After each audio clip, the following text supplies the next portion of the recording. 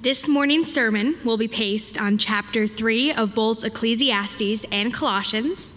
Therefore, we will have two readings. The first is Ecclesiastes 3, 9 through 14, found on page 988 of the Pew Bible. The other is Colossians 3, 22 through 23, found on page 1793.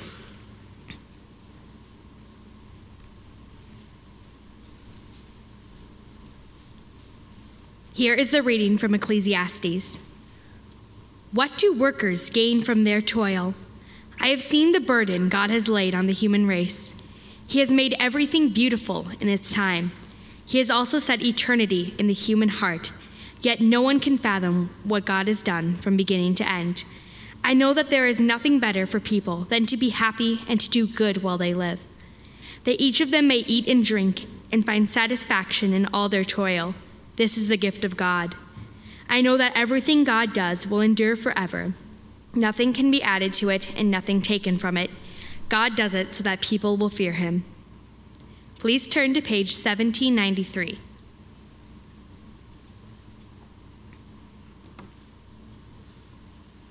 Slaves, obey your earthly masters in everything, and do it, not only when their eye is on you and to curry their favor, but with sincerity of heart and reverence for the Lord. Whatever you do, work at it with all your heart, as working for the Lord, not for human masters. Thanks, Libby.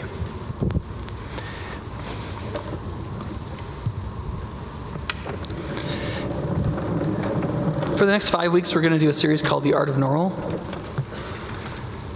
And it's partly because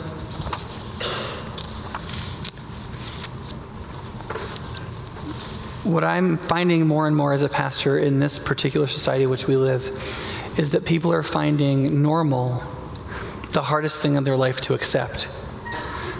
And it creates anxiety and frustration and fear and all these kinds of things, and they just can't accept it. And the problem is that that's what life is made up of. And what I'm finding is that it's as true for Christians as for non-Christians, because it's such a strange misunderstanding.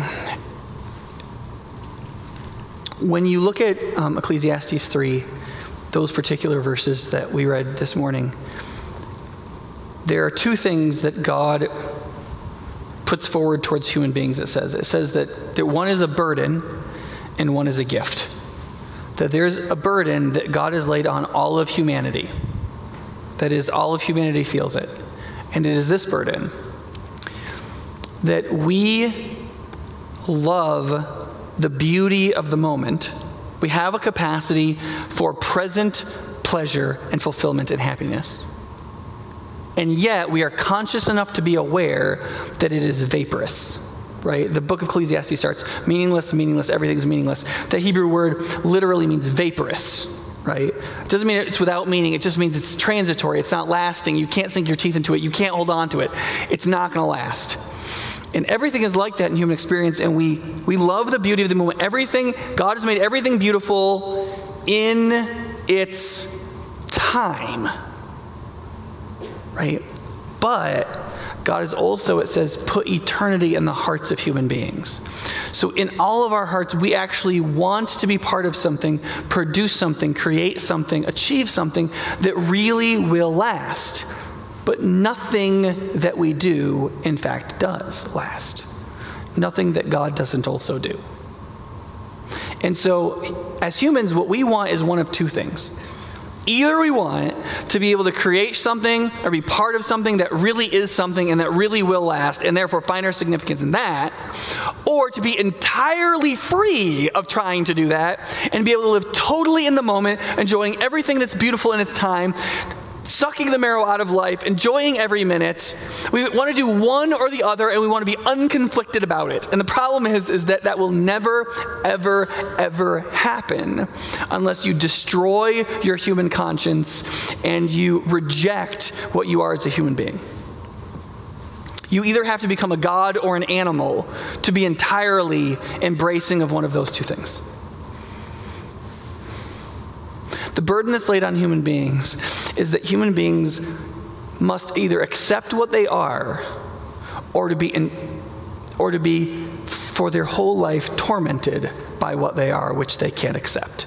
And that is creatures with eternity in our heart who can't make anything eternal. Able to enjoy every moment, conscious enough to want to make the moment last, and yet unable ever to do so. The only way out of that burden, this passage says, is for people to revere God. That it is only by seeing God as God and in relationship, us as ourselves, that we can be freed from either the animalistic desire to be free to only enjoy the pleasure and beauty of the moment and actually bear the divine image like we're supposed to, and yet not try to be gods and believe that we can create things that are eternal, which we can't. We're just people. And in the midst of that, we can actually then, if we will, through faith, escape the burden God has put on all of humanity, we can experience the gift of God, which is simply this. It says that there is nothing better for men, that's all humans, to be happy and do good while they live, that everyone may eat and drink, that is, embrace the normal repetitions of life, and find satisfaction in all his toil. That phrase, in all his toil, is very specific. It is meant to make it sound bad. That's why the word toil is used there. He could have easily said work. He chose not to say work. He chose to say toil because he knows that the roles and the repetitions and the rhythms of our life have a conflictedness to them that feel terrible to us. We can't believe we have to do the laundry again, and to put the kids to bed again, and to mop the floor and put the chairs up on the tables before we mop the floor at work again, and again and again and again. We just can't believe we have to do all this again. And in the midst of that, that's where we're supposed to find, to what? It says to be happy, to do good, and to find satisfaction. That's all there is for humans to do. What we're supposed to do is embrace what we are, to be happy, do good, and find satisfaction, and to revere God. And in that, some of our work God does with us, and in so doing, he makes it eternal. Or, in doing it as an offering to him, the things in our life that cannot last become eternal in their significance because they're done in love and they're done as worship. And it is only if we get that we can actually experience what we're meant to experience. And the reason why this is so important for us is that most American Christians believe embracing the toil of their life and finding their satisfaction and happiness in it and learning to do good in it even though the good they do won't last, is something that Jesus saves them from, and it isn't. Jesus saves you and transforms you in such a way as to embrace your humanity, as conflicted as it actually is, so that you can do the one good thing humans are supposed to do. You can escape the burden of that conflictedness. You can be happy, do good, and find satisfaction in the repetitions of your life, and realize that that is the gift of God. You notice it doesn't even say it doesn't say it's a gift of God. There's lots of gifts of God. No, there's one gift of God. Us being redeemed through Christ so we can be what we were created to be, that is human beings in God's creation for his purposes. To do that, and if you can embrace it and find our happiness, do good and find satisfaction, that is the gift of God. That is salvation embodied and experienced. And one of the reasons why people are not more interested in the message of Christ that we spout is because we don't experience that. And they can feel the fear and the anxiety and the frustration and the anger that we have in and related to our own lives. And they see that we're not totally at peace with it. And they know that we haven't really learned to be completely human in that redemptive sense. And they realize, therefore, we don't have the answer. And they can smell it on us. And so we say the answer is Jesus, and they go, yeah, I don't probably think so. It affects everything we do, every impact we have on every person, and the significance of every moment of our life. And it's the reason why some of us hate our work. We wish we could get out of our marriages, because we cannot thrive in the ordinary, and we're being crushed by the burden that God has lovingly put on the backs of every person, because that burden was meant for you to feel the futility of trying to be an animal or God or an animal God, and you aren't any of those things, and you have to release and let go of those to be what you were meant to be and to sense God's redemption and to experience true humanity.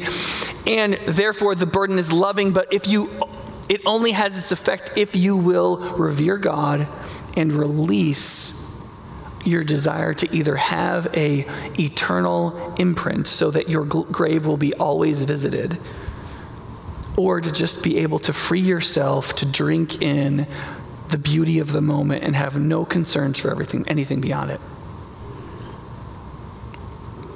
And so for the next 5 weeks, we're going to talk as examples of this at some of the bigger roles and rhythms of our life: work, marriage, parenting, friendship, and leisure.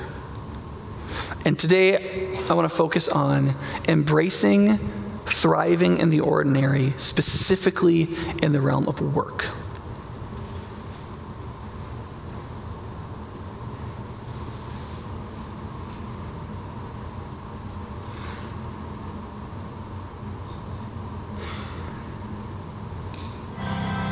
Nothing special.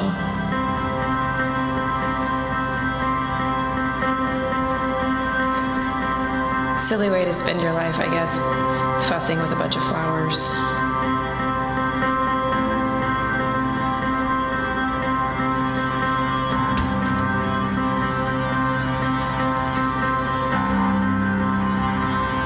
Sometimes I wish I was good at something else. I don't know, a doctor or a missionary, someone who really helps people.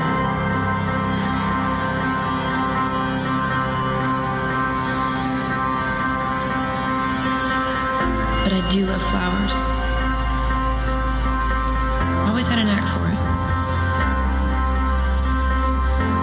So I do my best to make them beautiful for people. But I know flowers can't change the world. I know I don't make much of a difference. I'm just a florist.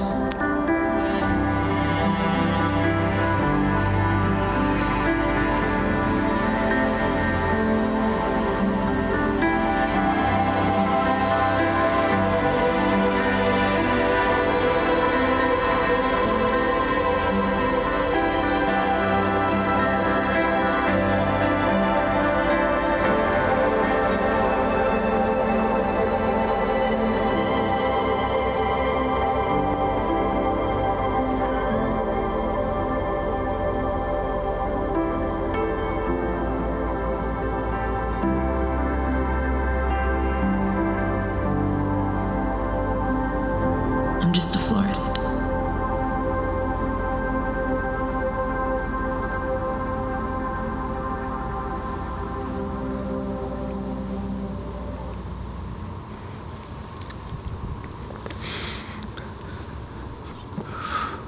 In the church, we hear an enormous amount about the purpose of our lives is to take the message of Jesus to other people. And that is true. And that comes in the last third of the Bible. And it is meant to rehabilitate the real purpose of humanity. The reason Jesus came was to save us from how we've broken apart from one another and how we've broken apart from our very selves and what we were meant for.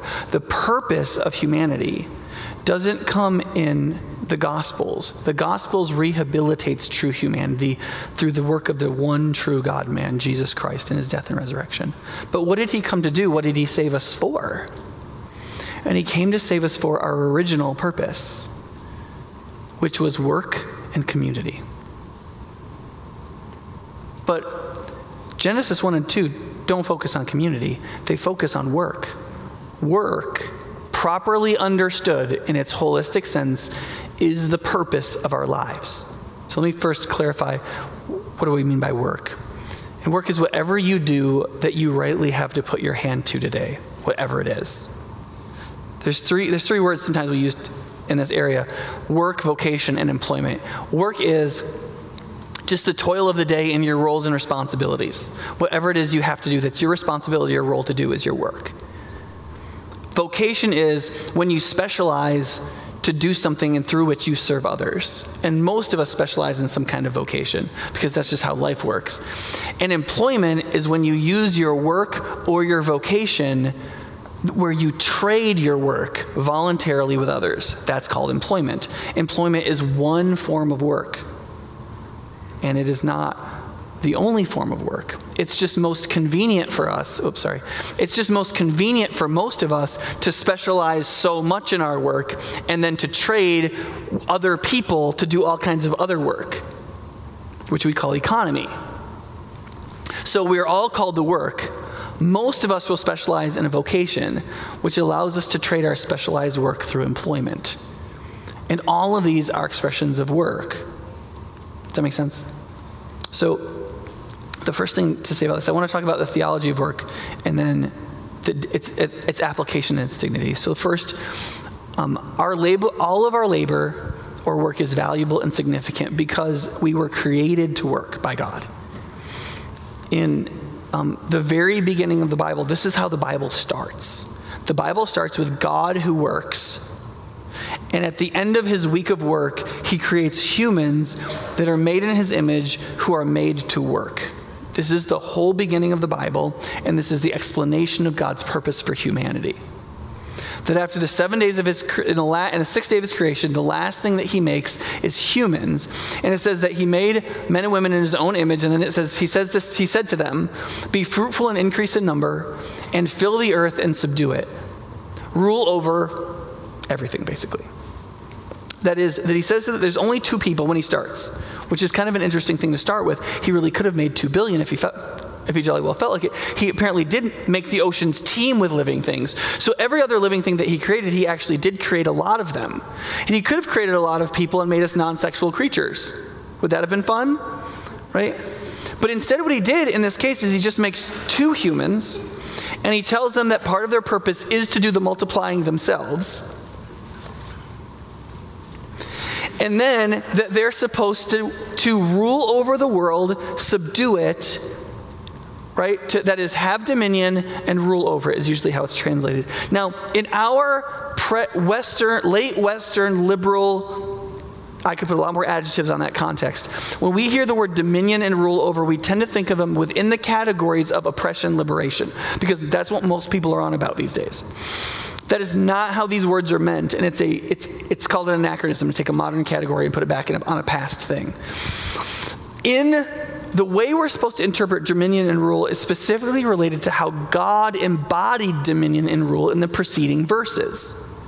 So in the first chapter of Genesis, it says, "In the beginnings, God created the heavens and the earth," right? And he didn't make them complete, it says in the very next line. When he did that, the earth was formless and void. That is, he created a primordial creation and then fashioned it into its fully formed creation. Now, why on earth would God do that? Right? This has nothing to do with our debates about the age of the earth or origins or any of that kind of stuff, or to work that all out scientifically or ideologically or philosophically. Right? St. Augustine wasn't a 6-day creationist because he believed that God created everything in an instant. 6 days is way too long. The story is just told this way to help us understand God's purposes. Right? What's the purpose is that what God wanted to say to us was that God was a creating being and a fashioning being who took these materials of his own creation and brought out their creative purpose and formed them into the things of beauty that filled the earth, that he would then say, these things are good. And then, instead of making lots of humans, he just made 2.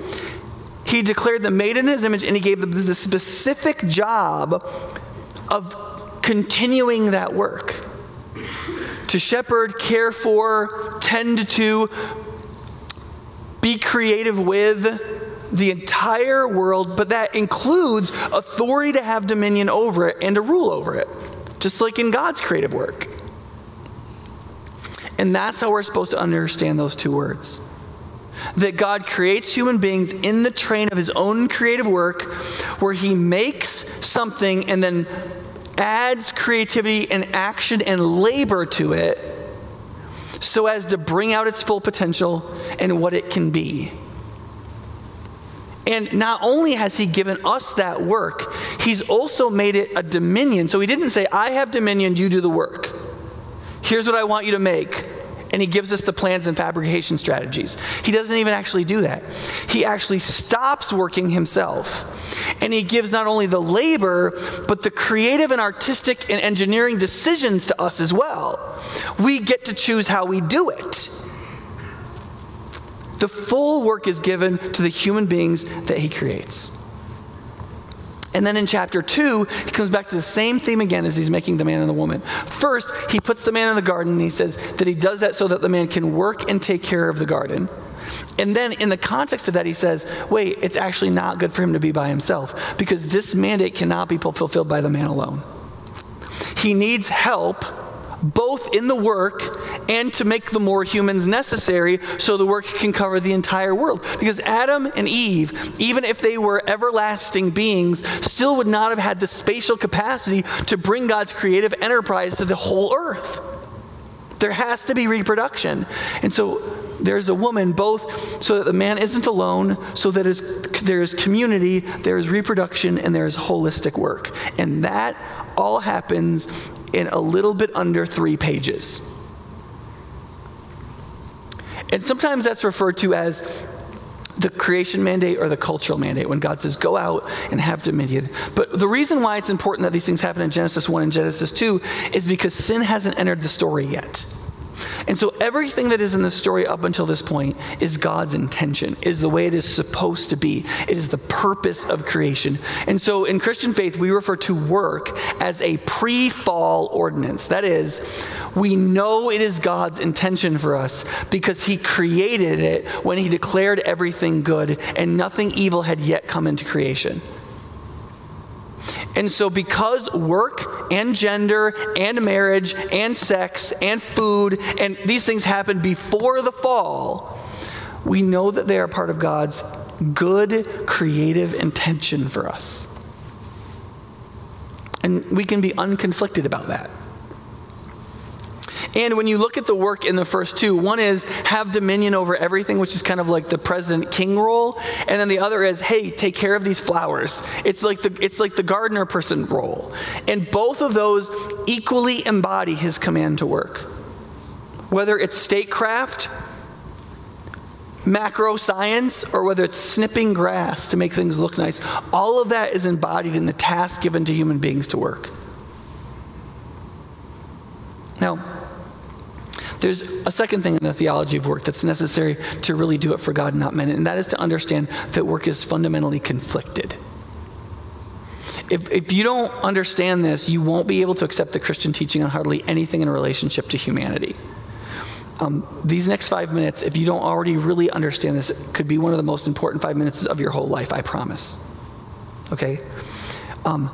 Work and everything that is most fundamentally human, in fact, everything in all of creation, exists between God's original creative blessing and the curse that has come through sin and human choice in how we embodied what God told us to do, that has brought a curse on the blessing of creation. And therefore, everything in creation exists in a conflicted state.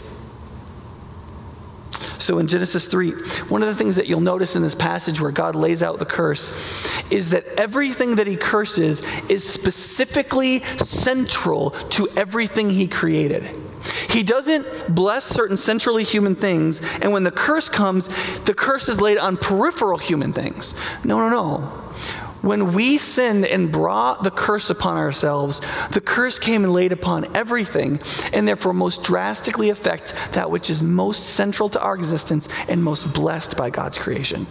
That is why the most important things to us are often the most conflicted things in us. So if you look at what he curses, he says this. With the woman, he says, I will greatly increase your pains in childbearing. And he says concerning her marriage, your desire will be for your husband, but he will rule over you. Now, most people think, well, that's where patriarchy got started. That's where bad patriarchy got started. In Genesis 4, there's this place where Cain wants to kill his brother Abel because he's angry. And God says, Cain, sin is crouching at your door and wants to have you. but you must rule over it. Meaning, inside of Cain, in his hatred for his brother's godliness, he had this conflict inside of him of he wanted something, and yet the thing that was going to be subverted had to be stronger and win by forcing its way over the other. So one was working to subvert, the other was to force the subversion to not happen and block it. And so that there was loggerheads, there's internal fighting inside Cain's spirit until he gave in to one or the other. And what he's saying is, in the curse, the genders that were created to be in the most beautiful, complementary harmony with each other within the union of marriage, and out of that union to produce children in a thing of absolute astounding beauty, embodying the divine image together. Instead, there was going to be gender chaos, even within marriages, and especially within them. And so the having each other and not being alone and creating a helper suitable and all of that blessing laid out in Genesis 2 in creation is the very thing that inhabits the curse in Genesis 3. And for the man who is called to go and work the garden, he specifically says, curse is the ground because of you. It is the object of each person's work and the relationship of the two together. It was the things that were most fundamentally human that became the most conflicted. And when you think about this a little bit, think about it. Where do we find it hardest to really embrace normal, real life and all of its rhythms, roles, and responsibilities? Where are the things that are the most difficult for us? Right? It's all the most fundamentally central human things that we feel the greatest sense of alienation. That's why we're always fleeing our responsibilities, right? Your work, right? Your work is the thing you cannot help but try to find an enormous amount of fulfillment and it drives you freaking crazy, right? Yeah, if that's not true, get a job, right? Or it's all how all your employees feel because you put all the crappy stuff on them, right? Or 2, marriage and romantic love. The world will always be filling up with breakup songs, right?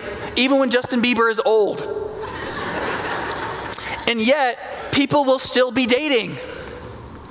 In a time where cynicism about marriage is at maybe the highest it's been in I don't know how long, still 80% of single people want to get married.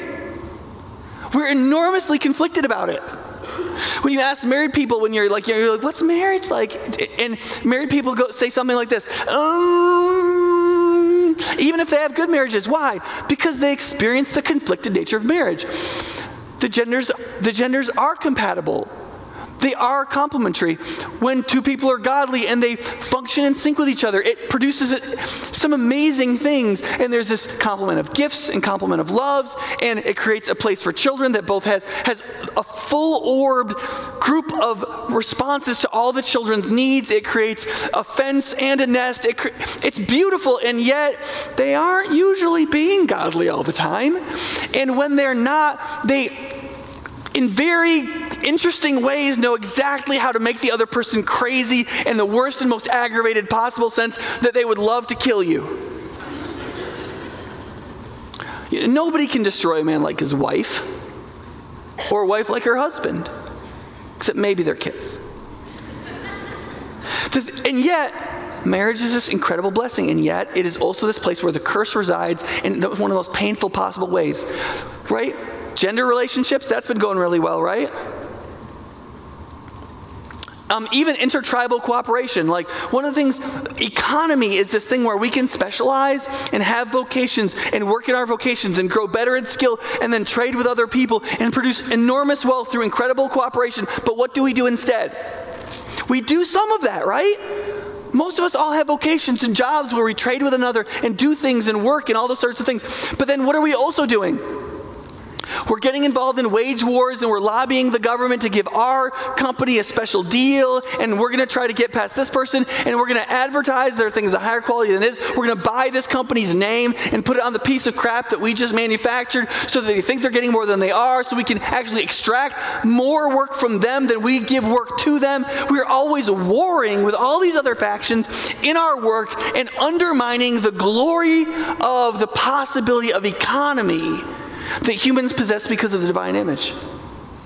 Our economy is conflicted. Think about it. What's all the blank warfare in our country? Class warfare, gender warfare, income warfare.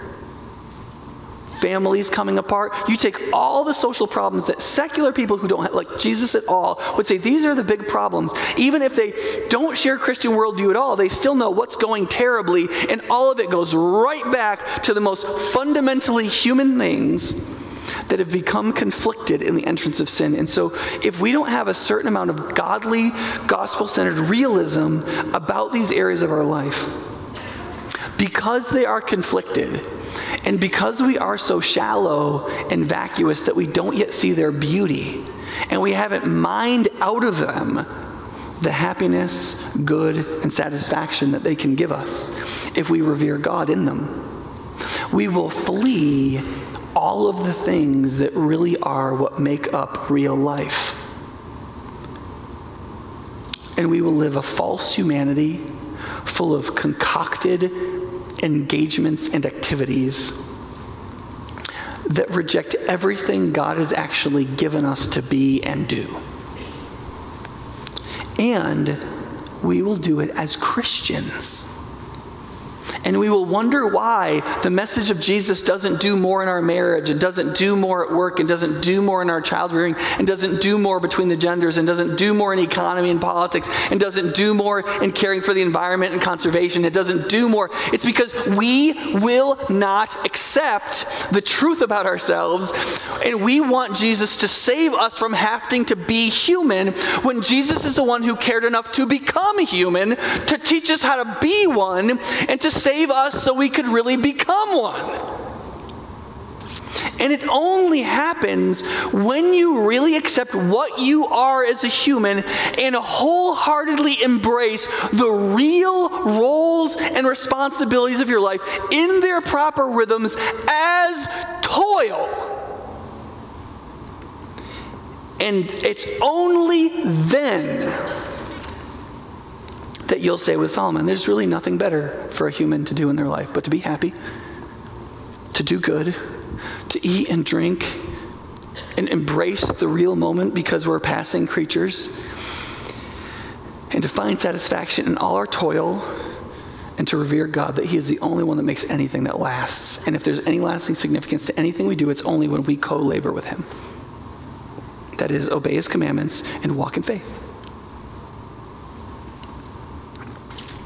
So what does this all mean then? What would it look like to embrace the dignity of work and the conflictedness of work in full human dignity in real life? What would that look like with some practical realities? And so let's look at three. One is actually believing in the intrinsic dignity and worth of your work. And if you don't have a job, remember, that's just employment. Work is anything that you're supposed to do today. From getting up and putting on clothes and doing laundry, to being a student and studying in school, to obeying your parents, to fulfilling all of your roles. All of that is work, and all of it has intrinsic dignity. It is not a means to another end. It is an end in itself, and you were made for that. You are the means to its end. We spend our whole lives taking the things that are the ends in themselves and trying to change them into ends for us. We want to make the things means, and because we are the ends, and it's the opposite. You are the cannon fodder. We are the means to those ends. The burrito is the end. You're the means.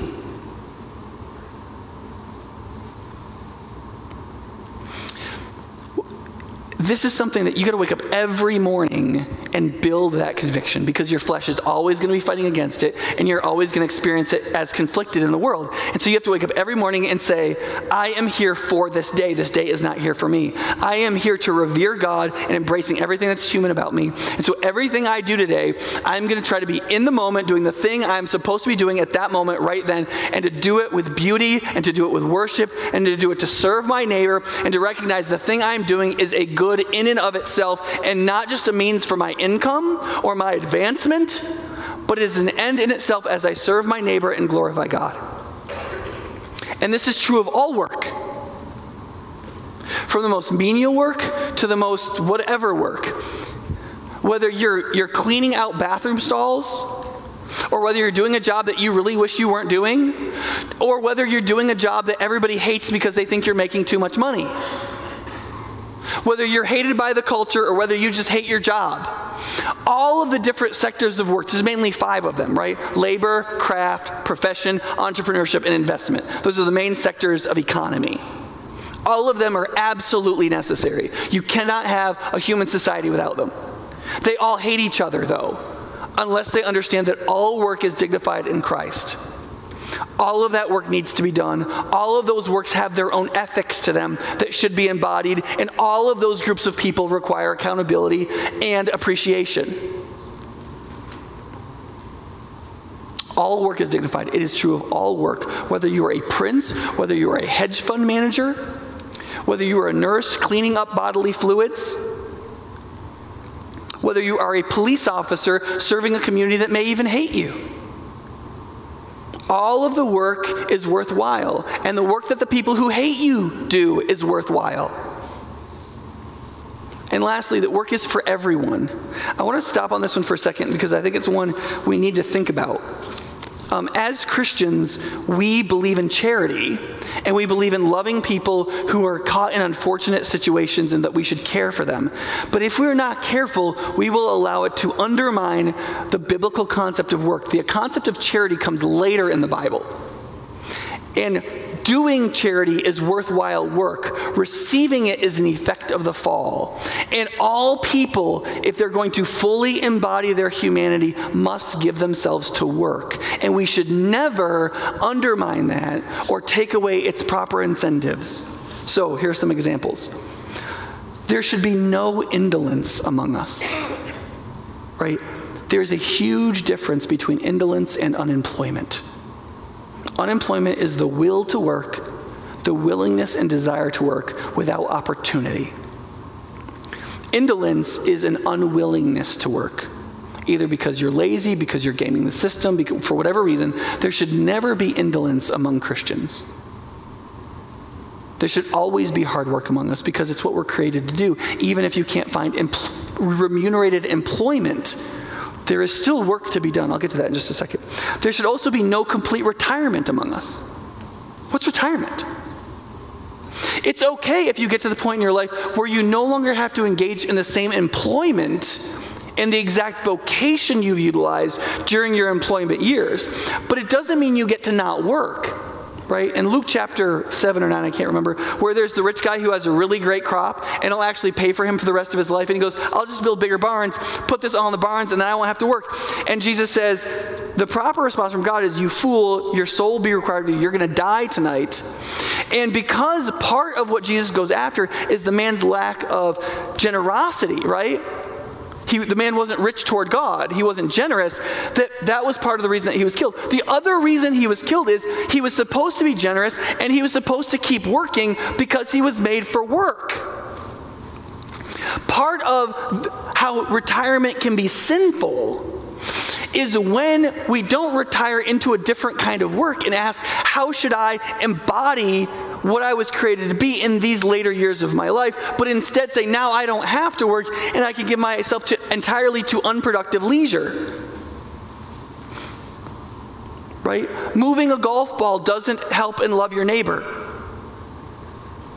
And we'll get to how leisure can be part of loving God on the 5th week. But there is an indolence to retirement, even if it's funded, that is inhuman and that no Christian should embrace, though I hope every Christian gets to retire. Third, purposeful unemployment. If you are unemployed, you still can find something to do to put your hand to or heart to in this day. You can watch your sister's kids. You can volunteer at a school. There are things that you can do. There's always work to be done in fallen humanity. And if you can't find employment, it's okay. Work, nonetheless, and you will be much more likely to find employment. Because people love hiring people who believe in the dignity of any kind of work. They will put their hand to anything if they can help their neighbor and worship God and work. So never let unemployment stop you from working. God will never judge you for being unemployed.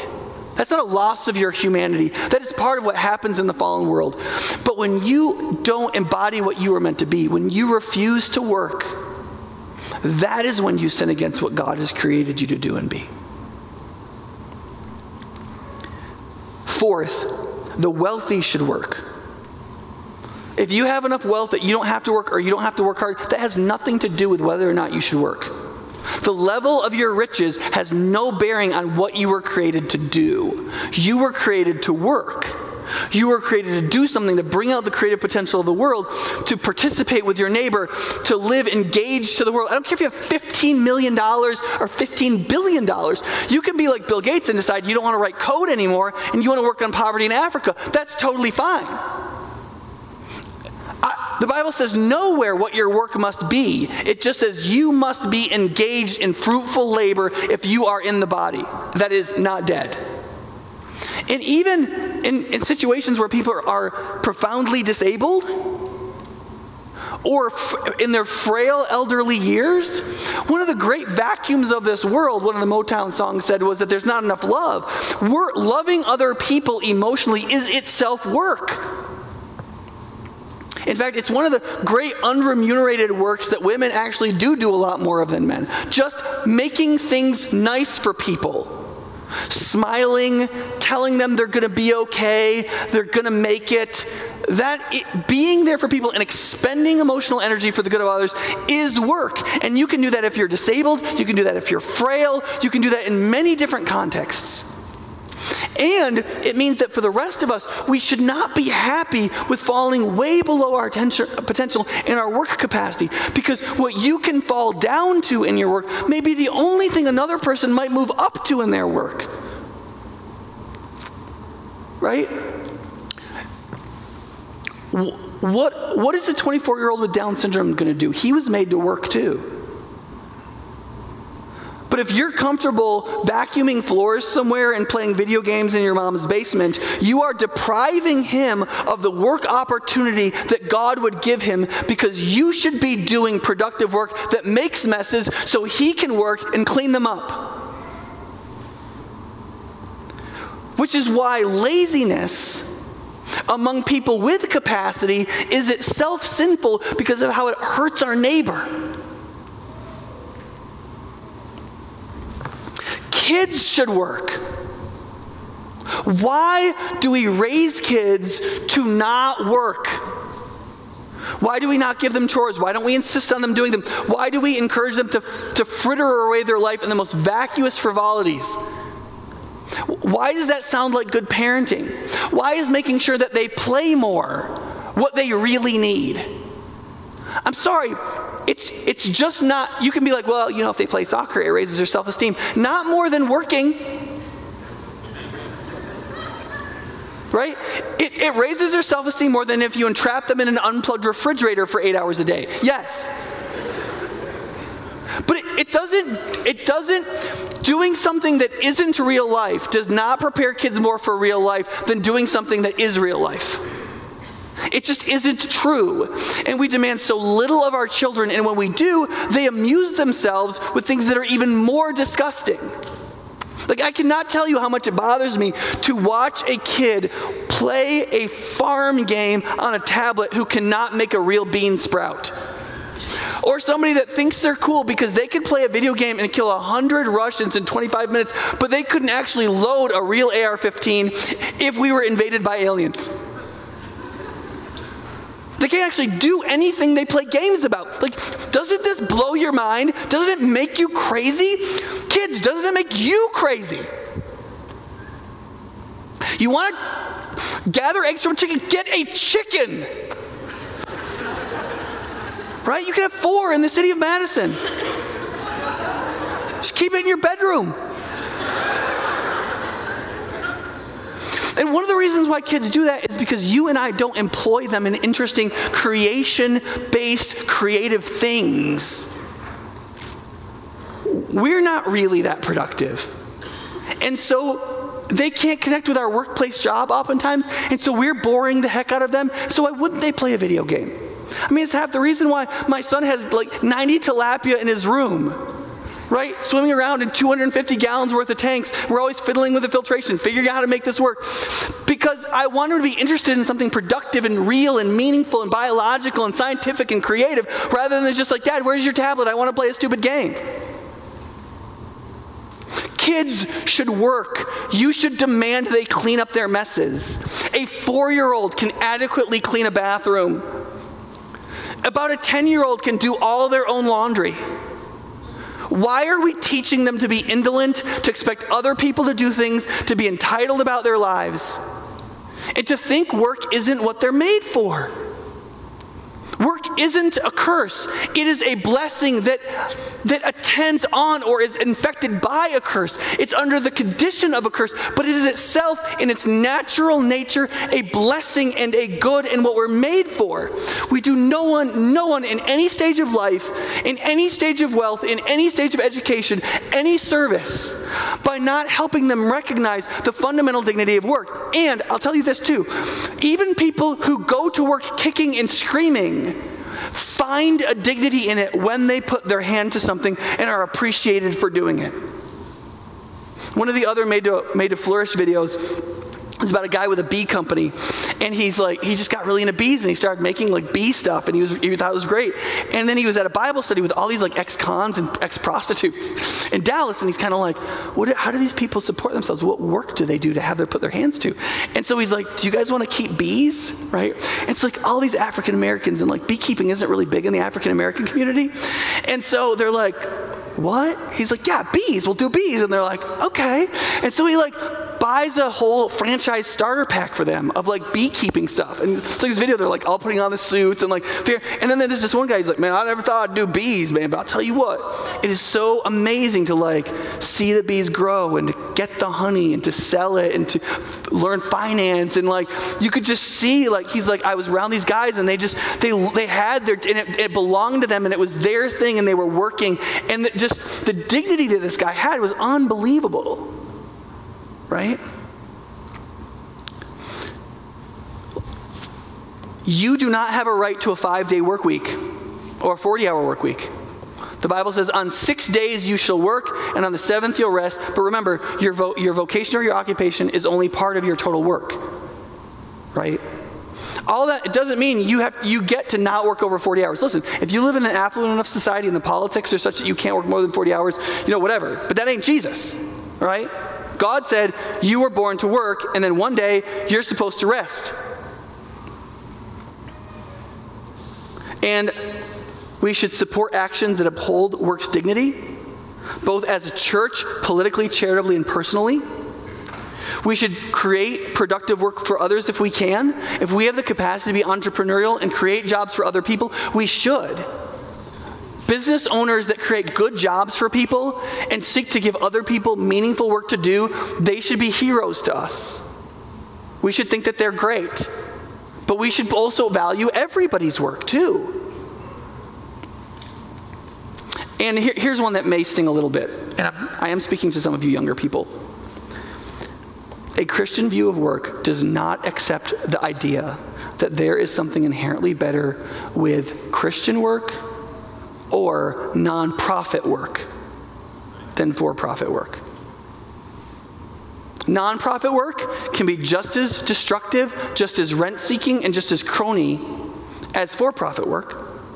For-profit work has actually more controls and more accountabilities built into it because people have to buy this stuff freely. Now, nonprofit work is good. There's nothing wrong with nonprofit work if you can get people to fund it.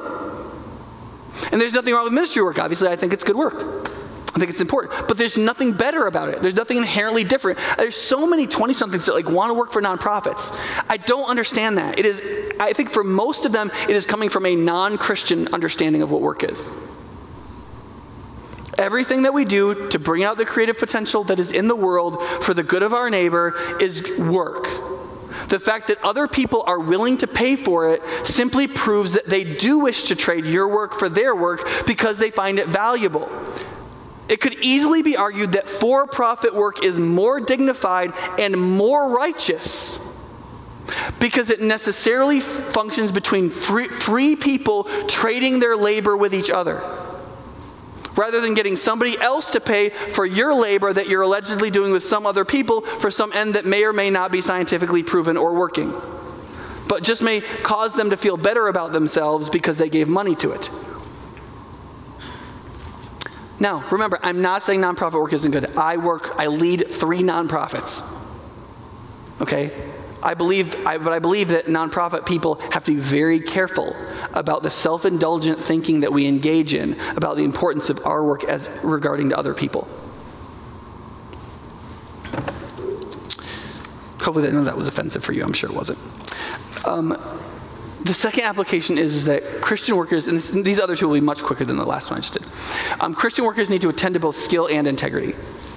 Oftentimes Christians think, listen, have you ever heard somebody say, if you're a banker, you are a Christian missionary cleverly disguised as a banker? Have you ever heard that sort of statement?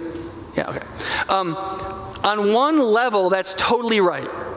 Right? The gospel has to go everywhere where there's people, into every circle of influence. And if you are at a bank and you're the Christian person at that bank, or one of a few, you are meant to carry the gospel into your circle of influence. In a certain way, you are a missionary. But you're not a banker, right? If you're a banker, you are a banker cleverly not disguised as a banker because banking is worth doing. It's an end in itself and you should do it well. You should be a really good banker, right? Which means not only should you be able to do math, but you should not say to a mother who calls in and says, hey, did you take those charges off my thing? Hey, wouldn't you want to remodel your kitchen and bathroom? You could get a home equity loan. You would have enough integrity to realize that you are using a marketing means to inflame the flesh of somebody, to use their money irresponsibly in a way that will possibly hurt their family, hurt their children's future, and so on. You would be able to say, wait, I can't say that. That's not good banking. A good banker wouldn't do that because we're supposed to be investing in good things. We're supposed to be helping people see what would be productive, giving them the capital to do that productive thing so they can leverage it to increased wealth for themselves. Not for them to do idiotic things so that they'll lose all their money, but we'll get 7% of it. And you can make similar aggregations of that for any occupation. Right? Any occupation. And we should seek to have integrity, but we should also seek to have skill, right? There is nothing godly about a Christian shoemaker who can quote Genesis entirely from memory and is very bad at making shoes. Or a Christian who wants to go into politics because they know what's right, but they're not interested in policy making or statecraft or foreign policy. Or somebody who cleans for a living but isn't really into getting the corners, but loves a bunch of verses in the book of Philippians. You and I should have integrity, and therefore part of integrity is working hard, but we should also seek to work skillfully. And if we work hard with integrity and with skill, it's very likely that the mission part of our work, carrying the message of Jesus wherever we have influence, will go a heck of a lot better. Because we won't be constantly stealing from our bosses and then turning around and talking about how great Jesus is and how generous he is. Lastly is that every day, every minute, we have to more and more revere God, and in doing so in our work, working for God and not even for ourselves. Remember that verse in Colossians, whatever you do, work with all your heart, working for the Lord is not for men, which I hope you will write down, which I hope you will memorize, which I hope you will recite every day to yourself when you get out of bed. The context of that in the book of Philippians is it's written to slaves. That is, in all work, no matter how bad the work is, you can work for God and not for men, not even for yourself. You can do it in work that stinks, like slavery. You can do it in work that has bad outcomes. I don't know if you know this, but in Genesis, the story of Joseph, right? There's a seven years of plenty and then 7 years of famine, and he saves untold lives by interpreting Pharaoh's dream and storing away all this grain. And he saves many, many, many lives. But you know how the story ends? It is his job to properly charge an increased market fee for the cost of grain, which means the Egyptian people run out of money at some point, and then they have to trade in their animals. And after they trade in their animals, they have to sell their own freedom and their own land to the monarchy through Joseph, and Joseph himself facilitates it. The people become the Pharaoh's slaves in a way they weren't before through Joseph's work as the prime minister, because that's what happens in the economic flow of those 14 years. It ends kind of badly, and nothing negative is ever said about Joseph in Scripture. Because that's how the economy played, and it was his job to do his job. And he did save many lives, and the other people didn't decide in the years of plenty to save lots of grain. They were put in a bad economic position, and it was his job to sell the stuff and to capitalize on it economically the way he was supposed to as the prime minister. I'm sure he did not like that outcome. But his work was still dignified. That was his job to do, and his job was worth doing. It's also true if you have an evil master. I mean, some of you don't just have bosses that are jerks. You have bosses that are evil. Or you don't even like where your industry is going. I've heard lots of people in the medical industry say, I do not like where this industry is going. And even if it is going in an evil direction in some places and under some bosses, it doesn't mean that the work itself is not dignified and worth doing. In 1 Kings 18, there's a guy named Obadiah who works for Ahab, whose wife is Jezebel. Ring a bell? And that kind of rhymes. And he, the wife is killing God's prophets. Ahab is doing everything idolatrous possible, trying to get people not only to not do what's right, but to entirely reject God. And this guy is second in command. He's like the main prime minister, and he is a devout believer. But the people of Israel need a prime minister. And even though the drought he's trying to manage is a curse of God because of the behavior of his boss, he's still trying to do his job with all the dignity he possibly can. And listen, there's a lot of rot that Christians talk about. If your boss is a bad guy, you should just quit and get another job. I don't know that that's a biblical idea. 2 Corinthians 6 says that you shouldn't make business partnerships with people who are ethically untoward because of what it will do with the clashing of your ethics. But it doesn't mean that you can't labor or work or have a profession or do craftsmanship or invest with somebody who is just not great, because that's where your job is.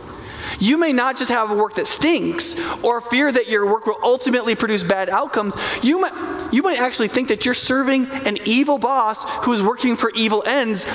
That doesn't mean that your work is illegitimate. Listen, not every person at Chick-fil-A can wring their hands about how many people will get fat because of the convenient location of Chick-fil-A and now the Culver's right next to it. Serving chicken is worth doing, so they do it. It is God who sees all ends, not us. And it is other people and other dynamics and wider godliness and things that you can't control that determine certain outcomes that you can't foresee and in some cases shouldn't even try. And all of that work is still work.